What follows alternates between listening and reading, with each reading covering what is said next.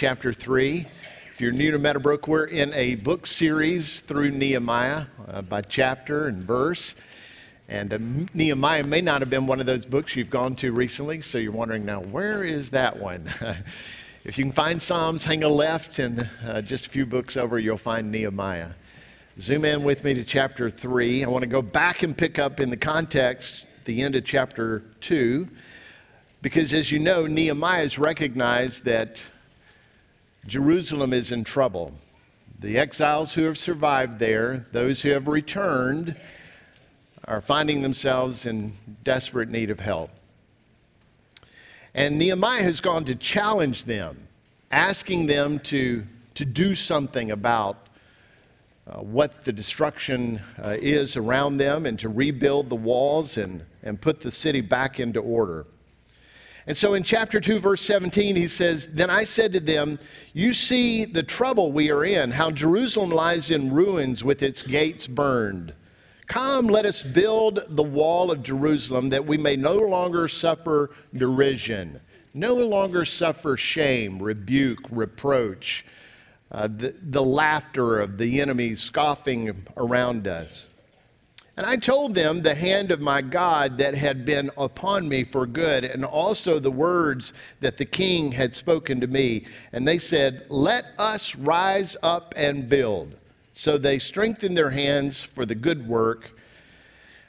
Nehemiah has challenged the folks. He has done it in a way that they see the problem themselves and see themselves as being God's solution to the issue, and that trusting that if God's good hand had been on Nehemiah to bring about this, that his hand would be upon them too. So in that word, they strengthened their hands. They believed the word of God, which he had declared 70 years after exile, he would bring them back to the city. They believed his word, his grace and his mercy, and that strengthened their hands. But against them was Sanballat, Tobiah, and Geshem, those enemies of the people who jeered and despised them for the work that they were attempting to accomplish. They had a vision that God had given them, and these men were trying to dissuade them from that vision.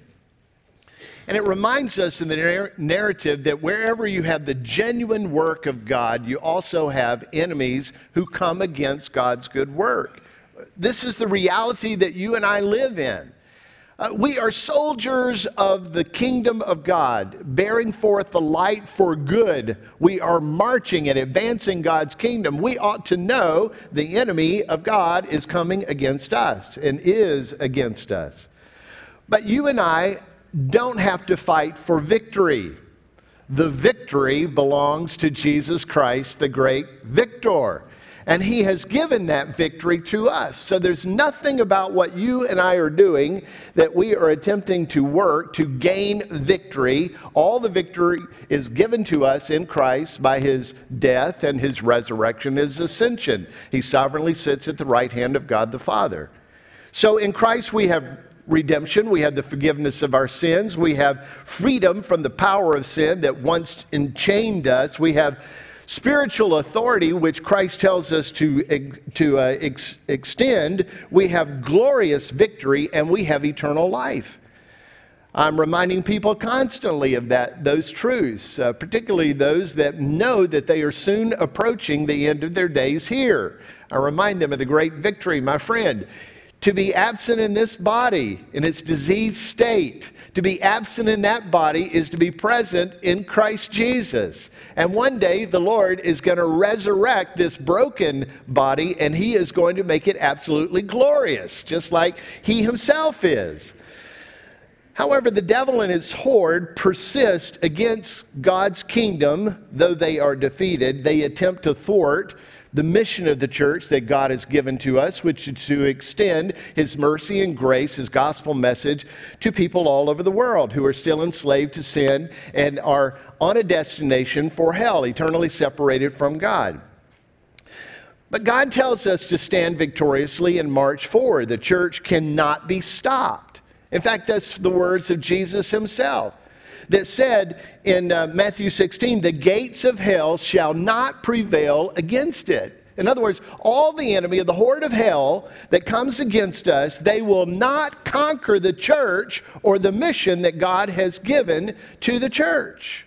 We will be victorious because Christ himself is victorious.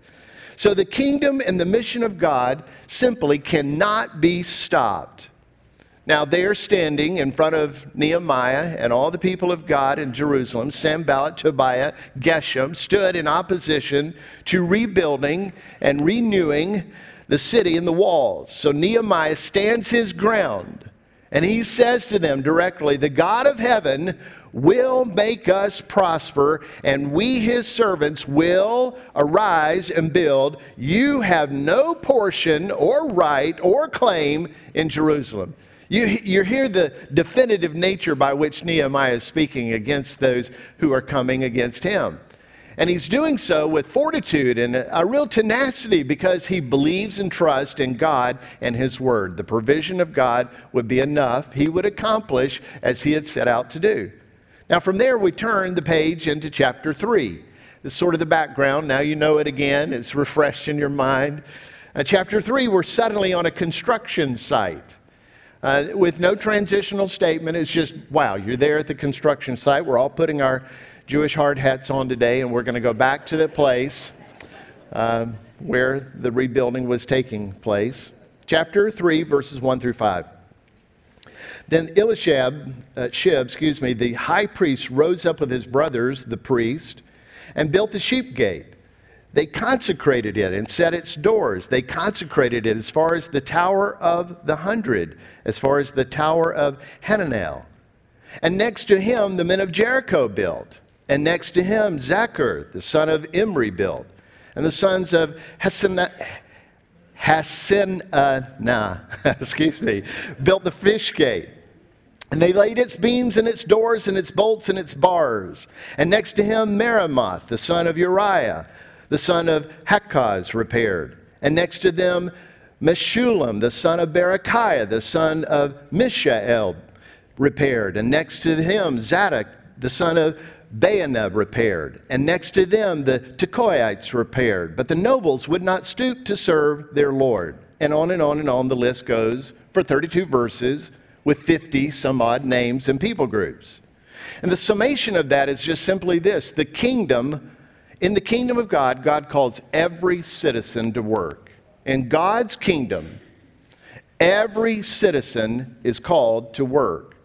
Someone sent me a text last week as they were reading in advance of this message, and they were sort of ribbing me, chuckling the fact that we had all these names and all these positions on the wall. And I don't mind telling you, it's a little bit of a bore to read through names. When you get to begot, you know what I do. 1, 2, skip a few, right? And you just kind of read through those very quickly sometimes. We might be tempted to do that. I'm not going to read all 32 verses today. You see, I just struggle with 5. Why would I read 32? I'm smarter than that. But anyway, Nehemiah is telling us who it is that is building certain sections of the wall till the totality of the wall is complete. And you might think, well, this is not my favorite passage to read in my devotional times with the Lord. But I can tell you there's great significant truth that we can dial into in this passage. Now, the image behind me on the screen is going to depict Jerusalem in the day of Nehemiah as one would envision it to be, with its walls and its gates as they were reconstructed. It's been a long time since I've held a laser pen in my hand, but I'm going to go old school on you to the 1990s, and I'm going to pull my laser.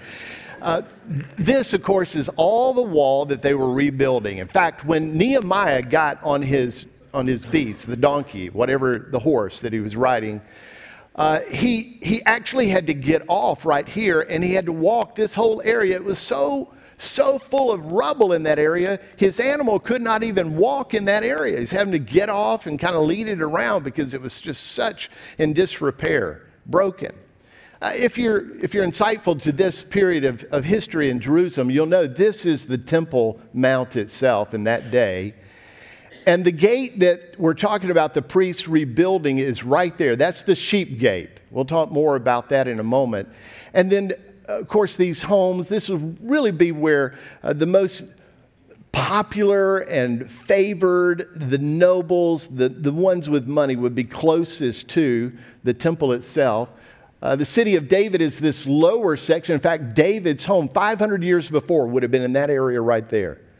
So you kind of get a visual of what's going on as he's telling them to reconstruct, to rise up. And they're saying, yes, let's rise up and do this.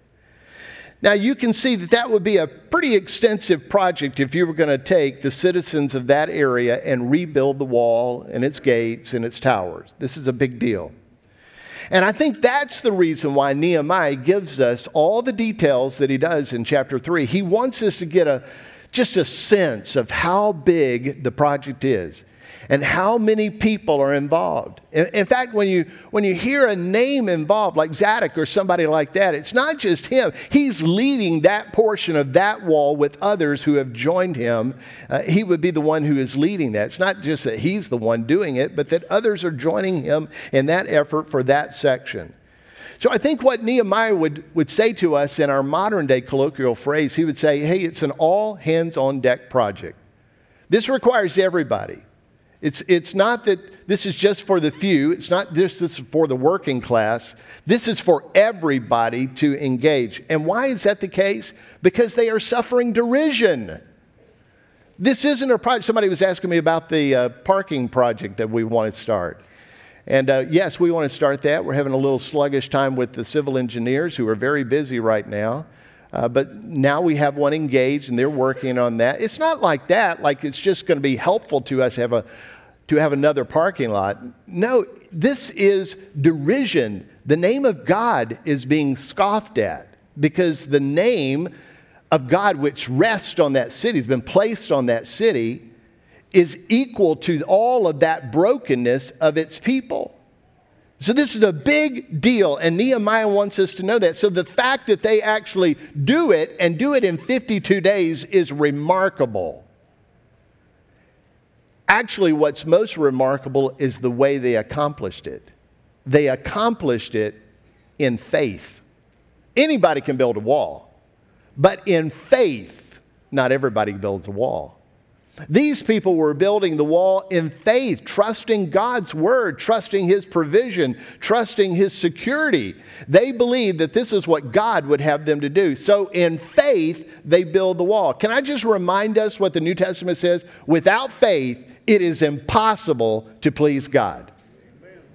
So when you lead your life group, or you sing in the choir, or you're greeting, or you're outdoors doing something, or you're down in the dining hall, or you're with the D-Now students throughout the weekend, whatever it is, if you're not doing it in faith, you're just doing a task.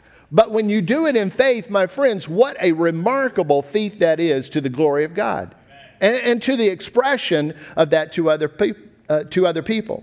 So here's all these folks who are practicing love for one another, trusting in God with confidence, strength, and provision. And we get this sense that when the Spirit-filled people are united in the purposes of God, they can achieve wondrous, wondrous accomplishments. That's part of what the church is all about. It's the church gathering, the ecclesia, the gathering of the saints to do what God has faithfully called them to do. Empowered us to do, championed us to do, equipped, strengthened, instructed, all those things God has called us to do. When we do it, and we do it together, it is quite an accomplishment to the glory of God. Now from there we turn into this notion that the world really holds up individualism, pushes individualism. But the kingdom of God is always promoting community. The world wants it to be about you, and in the kingdom of God, God wants it to be about us, his body, the body of Christ. This is an all hands on deck moment in time, in history. And this church is a church that believes that every member has come by the assignment of the Holy Spirit to do the work of ministry. I'm going to be leading that lunch today, and I'm going to be sharing with 20, 30, ever how many new folks show up who are engaged in this membership process. And I'm going to champion them to say, at Meadowbrook, we believe, 1 Corinthians chapter 12, that the Spirit of God is bringing individuals to form this body, to build up. The biblical word there is to edify, to build up this body. In fact, we believe that unless you're obedient to the response of the Spirit at this church or at some other church, wherever He's calling you to, unless you're obedient, we will be less effective. But if you're obedient and you come in and you connect to the body, not just attend, you connect to the body with purpose to do and accomplish through the manifestation of the Spirit of God, that is the revealed Spirit of God working through you, then it will be a wondrous work. Everybody has a place. Listen, nobody in here has been saved to sit. Everybody in here has been saved to serve. That's Nehemiah's idea. That everyone, a greeter, a discipler, a servant, a singer, a prayer warrior, an evangelist, everybody is an all-hands-on-deck kind of person, joining together for the efforts of God's glorious good news. So God calls for all of us to join His work. And then secondly, God calls for Christian leaders to lead with servant-heartedness. So Eliashib, the high priest, he gathers up the other priests, and they began to start building that sheep gate, which I pointed out to you. Then they consecrated its doors, they set them and consecrated them. In fact, they consecrated all the way to the Tower of the 100, and then the Tower of Hananel. The Tower of 100 is right there. It says on this screen, the Tower of Mia, but that's the word for 100. And here's the Tower of Hananel. And so they have worked on the gate, and then others, men from Jericho, men who have come alongside them and helped them begin to build the other portions of the towers and such. And they consecrated. Now, some people have a natural bent towards leadership. They're just naturally fit to be a leader. It's the way God has made them. They have charisma and effective communication, appearance, poise, strength to stand before others, a drive about them. But humility is an essential characteristic of a Christian leader. There's a lot of leaders in the world, but a Christian leader has to have humility. In fact, we mentioned last week that Nehemiah demonstrated his humility by being a man of prayer. It wasn't like, hey, I'm going to do this, I'm going to accomplish this, I can pull this off. No, he spent months in prayer. And when he was engaged, he spent nights in prayer. Particularly 3 days when he arrives before he does anything. So there's a sense of humility about him. In today's passage, we see the genuine leadership of this high priest and his fellow priests who are mentioned first to rise up and begin to build. They begin to build the wall, begin to build the gates. So no doubt they take off their priestly garb and they put on the attire of masons and labormen, and they begin to do the work. Picking up rocks, taking hammer, chisel, getting things in position. So clearly, it would be rare to see a priest doing manual labor. You say, well, it's rare to see a preacher to do manual labor. I get it, okay. It's because the priests are meant to do very specific duties, and that is to help engage in the worship of God. They're offering sacrifices. They're caring for the temple. They're caring as God has instructed them to for all the things of the worship to take place. It's rare for you to see a priest at all. I can't remember another time that I have seen priests in wholesale like this putting on the work clothes and doing manual labor. But here's some guys who recognize it's our responsibility to do it first, to lead out. That's a servant-hearted leader. Now, I'm taking a little bit of liberty here, and I hope that you'll forgive me. More than that, I hope the Lord will. But I think these guys are inexperienced masons. I don't think anybody said, if you're going to be a priest, you got to learn how to be a mason. You got to be able to build a wall, put a gate back in place. You got to get the hinges straight. Can you do all that? That's not in the job description of most priests. So I'm going out on a limb here, but I'm guessing that they are not experienced in this. And such work was not necessary for them on a regular basis, but they were to lead out. And here's this, catch this. I believe that when you lead out in that way with that kind of servant-heartedness, that God will give you the means to accomplish what He's called you to do. You say, well, that's not my wheelhouse. Okay, is it God's? It's not my strength. Okay, is it God's? Because God's Spirit can manifest. He can reveal Himself through us. You said, would He do that? Oh yeah, it's called spiritual gifts. And here's what the Bible says. Everybody in Christ has spiritual gifts. At least one. And so there's a way in which you can serve. Now as a pastor, now 30 years, I know what that's like. I know what it's like to see the congregation and have a need in the congregation and even be a leader who needs to start in that direction, not have the skill, not have the ability, and be humble enough, not always, but humble enough to get on my knees and say, Lord, will you give me that gift? Will you give me that provision? Will you give me that opportunity and let me exercise in faith that you will? I think that He would do that not just for a pastor who gets on his knees, but any of us, where you just say, Lord, I see a need, and unless you have somebody else that's going to do that, will you give me the ability to step out in faith and do that? I think that's the idea that the priest and the others who were gathered around to build that sheep gate came with this notion, Lord, it's our responsibility to start the way. Give us the means. Give us the provision. Give us the strength. Give us the ability to do this. And they did. What a wonderful way of seeing how the church life is for today. So the priests built the gate, and they built the sheep gate. And that makes sense because that is essential for their ministry and the people's worship. That's where the animals were brought in. It's directly connected in the temple itself. And so that would be a gate that they would repair and then consecrate it. Anybody consecrate anything today? That's not a word that we often use, but it means it's set apart for holy use. It's not one, you don't bring your Walmart bags through this door. This door is holy.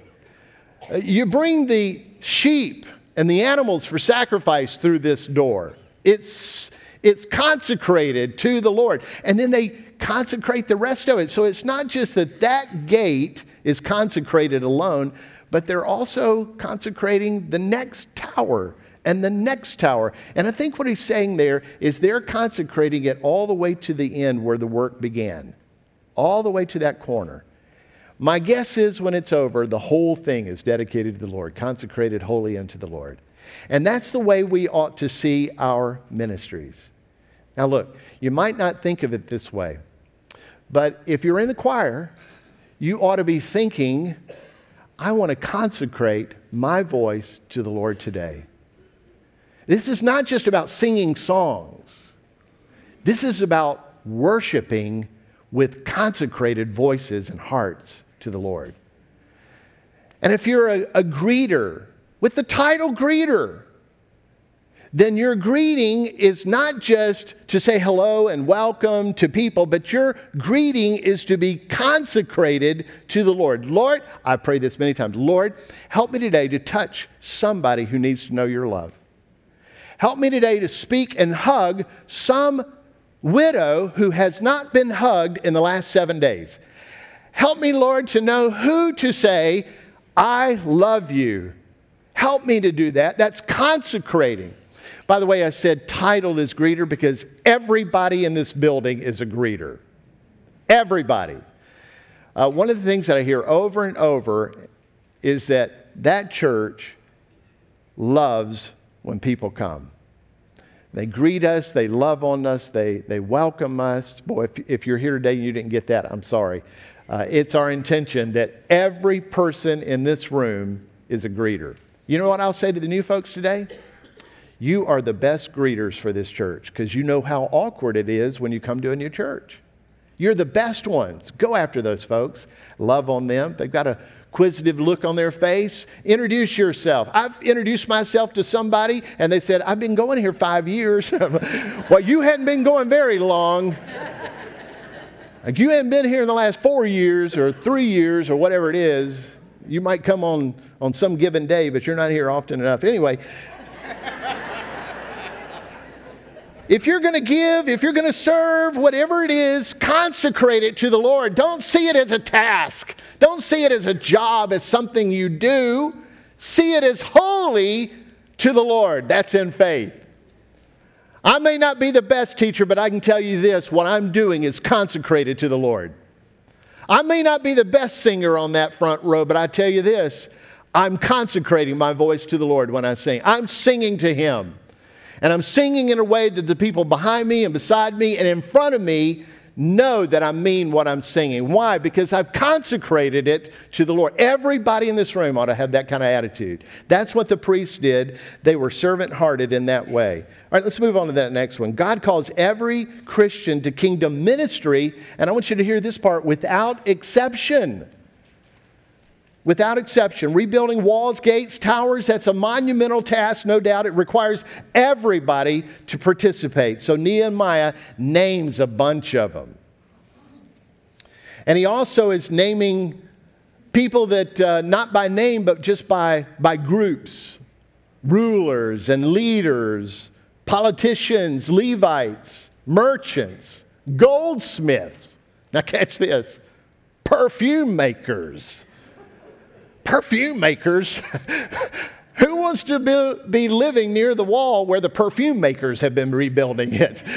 But no doubt God gave the perfume makers the opportunity and the ability to do just that, to make and build those walls. And then he mentions people who are living not just in Jerusalem, but outside of Jerusalem, like from Jericho and Zanoah and Gibeon and Beth Karim and Beth Zur, and just other places where they're coming to build the wall of Jerusalem. And you say, well, somebody might argue, well, it really doesn't matter to me that Jerusalem has security. I don't even live in Jerusalem. I live outside of Jerusalem. But they didn't see it that way. They didn't see this as a security issue. They saw this as a holy place unto the Lord where God's name had been placed and associated for all the world to know this is the place where you worship Yahweh.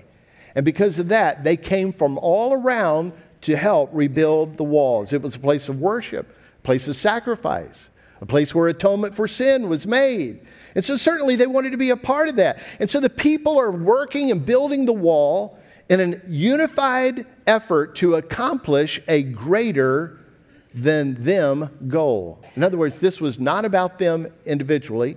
This wasn't even about them generationally. This was about something much bigger. Now, Meadowbrook, we will do well for generations to come if we have that kind of mindset. What we do is not for us. What we do is unto the glory of Christ, and often is intended for future generations. They will not know us by name. There's not a registry somewhere where they're going to go to and say, oh, let me see who those people were in 2024. They're not going to do that. All they're going to know is God called some people in 2024, and those people were faithful. That's the group we want to be part of.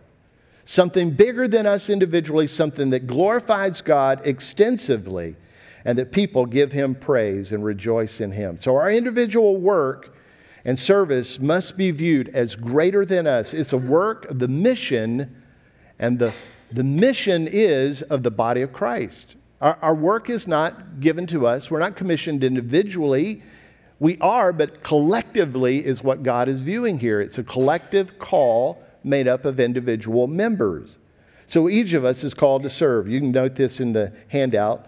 God's Spirit gives us specific opportunities that are connected to a larger, spectacularly beautiful mosaic of mission and purpose.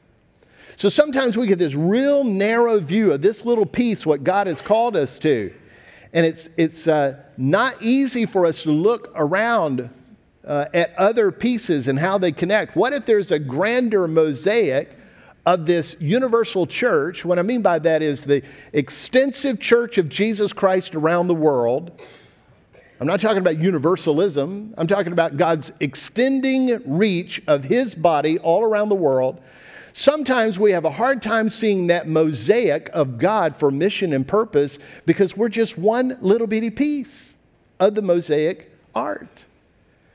One time, Kay and I and some others were in Israel, and we were just looking around at all this remarkable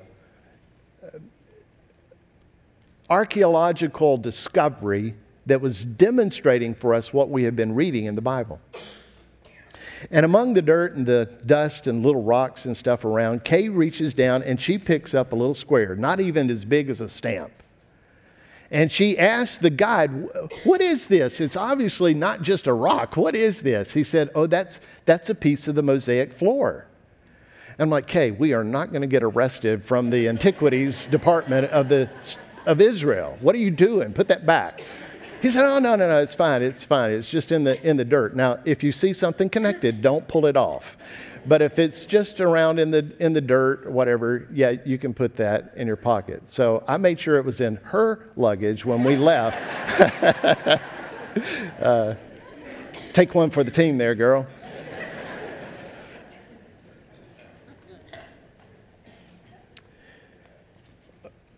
That one little piece, some point in history back, was part of a beautiful design on a floor. The image that's coming to the screen is 13 by 24. It's a mosaic that's absolutely huge. It's priceless. It's over 2,000 years old. It was discovered by a man who did exactly what Kay had done. He was part of a road construction crew, and they were extending the road in Tel Aviv. And he happened to look down, and he saw something different on the ground. And when they pulled that part away, he realized this is elongated. And when they pull the whole thing back, of course the project stops. They pull the whole thing back, and it is a priceless mosaic. He had seen a portion of the tail of the tiger. I'm only showing you a small portion of the mosaic. Here's what I want us to see in that visual.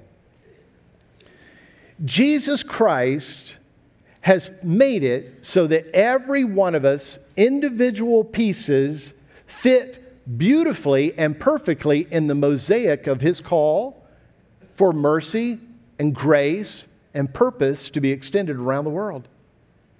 You may see only your little piece and you say, "Well, I'm not very purposeful," but I can tell you, in the beauty of Christ and His call for us to be engaged in His purposes, you are absolutely essential for that mosaic to be in full and whole in a way that is glorifying to Him. You have purpose.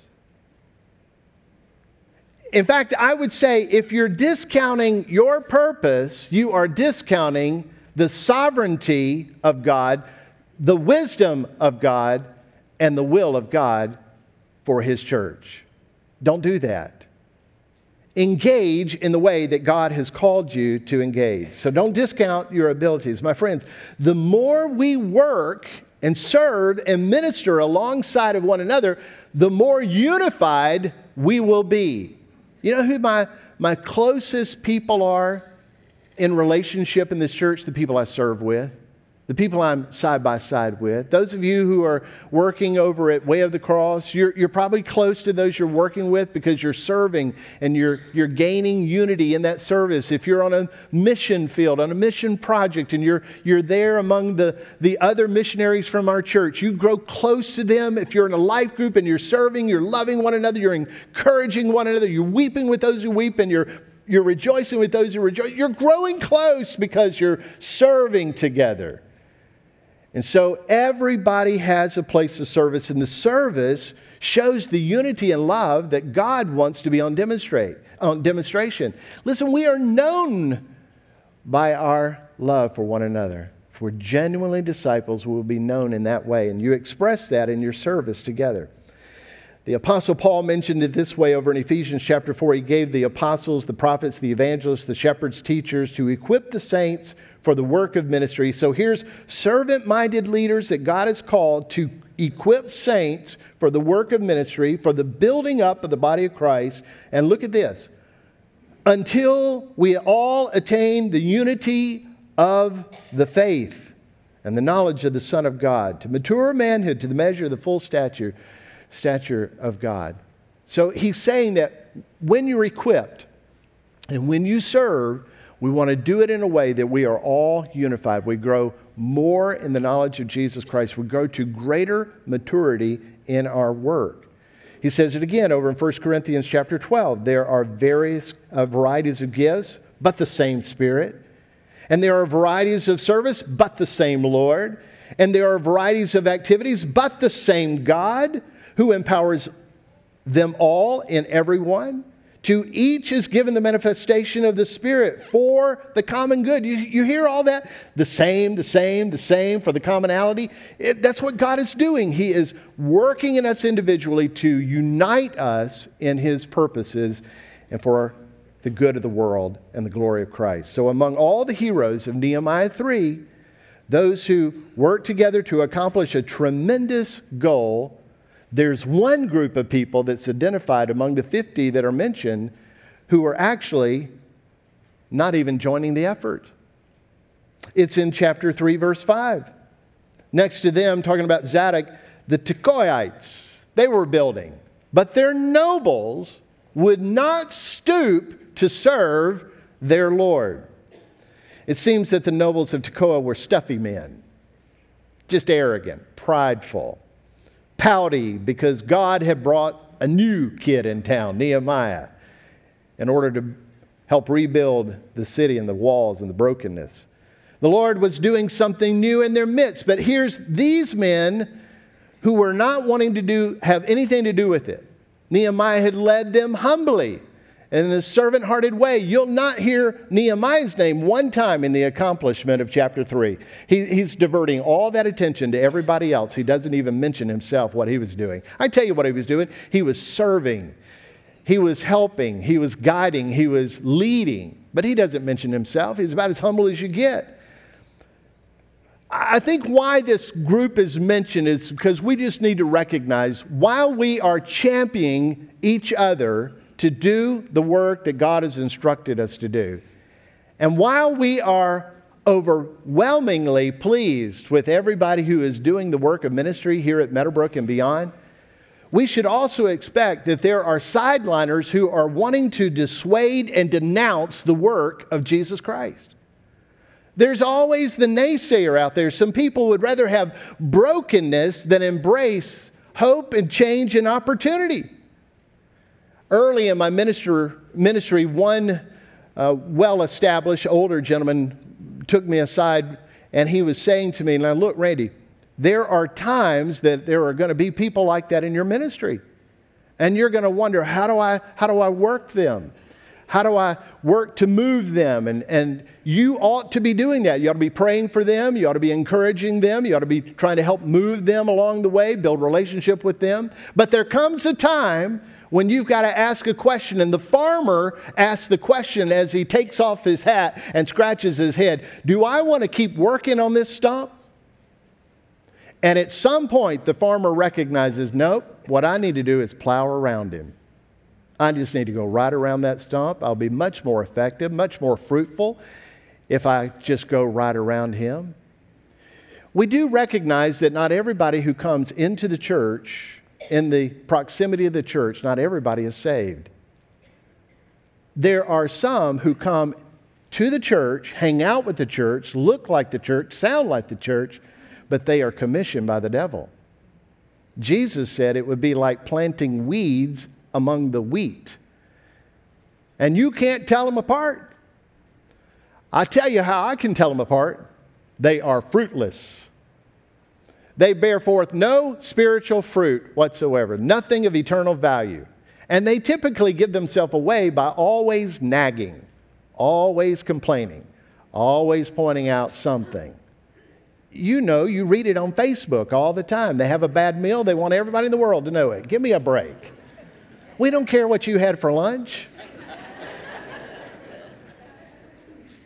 So your server didn't treat you well. Your server's making $7 an hour plus tips. Struggling. Why are you focusing on your server? If you are genuinely saved, genuinely recognizing the commission that God has given you to make an impact in that man or woman's life, you would be sharing love with her. Stop waiting to be served, but you be the servant. That's what Jesus does. Now, if you have posted something about your meal in the last few weeks, I have not read it. I rarely get on social media, so I have not read it. I'm not pinpointing you, but boy, if given the opportunity, I get my laser out and I do just that. You're not going to change some people, are you? You're just going to have to work around them. Some people like being grumpy. They're not pleased unless their lips are pursed. You know who I'm talking about? They're only delighted when there is drama. So don't focus on them. Keep your eyes on the author and the finisher of your faith. Keep running the race that is before you. Keep straining ahead for that which God has called to you, the upward prize of God in Christ Jesus. Keep your focus where it ought to be. And Nehemiah only just mentioned these guys. What I love about it, he says, all the people, the Tekoites, they kept working, regardless of what their nobles were doing. They just kept working. And that's what you and I ought to be doing. The saved want to serve. The saved are eager to serve. You know why? Because their Savior was a servant. Still is. So the saved look forward to serve. I love the way Jesus showed us how we live our life in servitude. Philippians 2, verse 3. Do nothing from selfish ambition or conceit, but in humility count others more significant than yourselves. Let each of you look not only to his own interest, but also to the interest of others. Wow, what convicting words those are. In a culture that surrounds us, they would say the very opposite of this. What conviction this brings to our heart. Our prayer just simply ought to be, Lord, forgive me, and Lord, make me more like Jesus. Please. Have this mind among yourselves, which is yours in Christ Jesus, who, though he was in the form of God, did not count equality with God a thing to be grasped, but emptied himself by taking the form of a servant, being born in the likeness of men, and being found in human form, he humbled himself by becoming obedient to the point of death, even death on a cross. As Christ has demonstrated what humble servitude is like, giving himself totally, so you and I should live in the same vein. That we would have the same attitude, the same heart, the same engaging way, being willing to take the second, the third, the fourth seat in order for somebody else to be lifted up to the first. Probably nowhere is this more profoundly demonstrated than at the ends of the Gospels, where Jesus is moving to the cross of Calvary, the ultimate glory, where the Son of God would be suspended between heaven and hell. The Holy One from heaven, who came to dwell among sinners, now suspended in between, becoming the mediator, the bridge between heaven and earth and heaven. And there bearing all of our judgment for sin, the conviction of God that is upon us, now placed upon him as he bears our sin, the full wrath of God being exercised against him, bearing forth the punishment that was due us in order that he might serve us and give us forgiveness and credit to us righteousness. And on the night before that happened, the very night of his arrest, Jesus is eating with his disciples. And at the portion of the meal where the redemptive cup is going to be demonstrated, where he talks about God extending redemption with outstretched arms, as he's referring back to Exodus. There Jesus stands and he takes off his outer clothing and he wraps himself in a towel and he begins to wash the disciples' feet with a basin of water. And as he washes their feet, he says to them that they too ought to wash one another's feet. For he says, if I then, your Lord and teacher, have washed your feet, you also ought to wash one another's feet. For I have given you as example that you should do just to do just as I have done to you? Truly, I say to you, listen, the servant is not greater than his master, nor a messenger greater than the one who sent him. If you know these things, blessed are you who do them. If you see the way in which I serve you and I call you to serve in this way, blessed are you who serve to that level. In the seats down below, for most of you, there are cups that have both the unleavened bread and the juice for which we will share in communion together. It will be a moment where we'll look back to the point where Christ was demonstrating this kind of blessedness to us, where He would become the suffering servant. He would endure our sin and shame on the cross in God's holy wrath.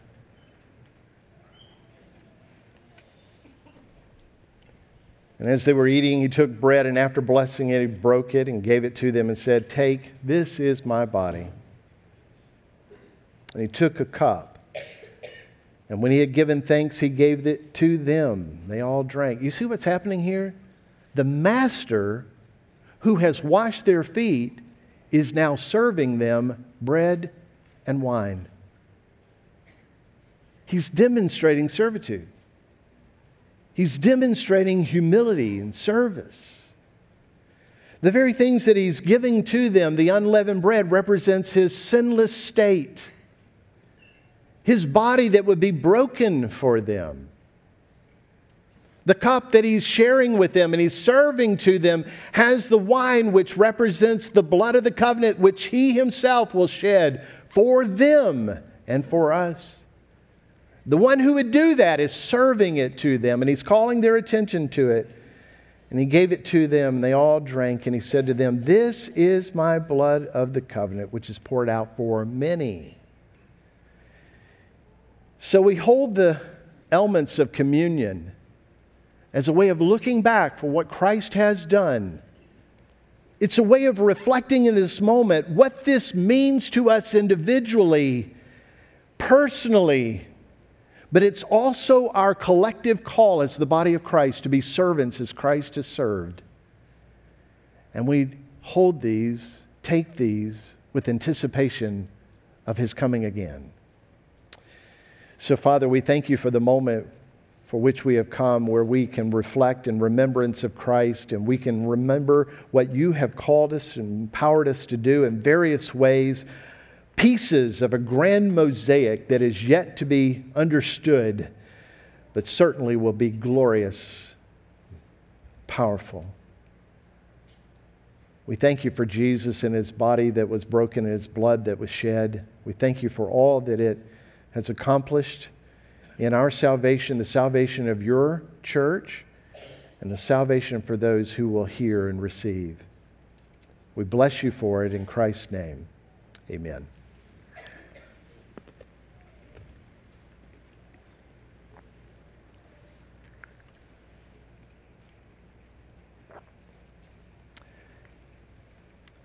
Taking that into us is our way of saying, "Lord, let me be as You are, a servant. Let me be on mission for the will and the purposes of the Father.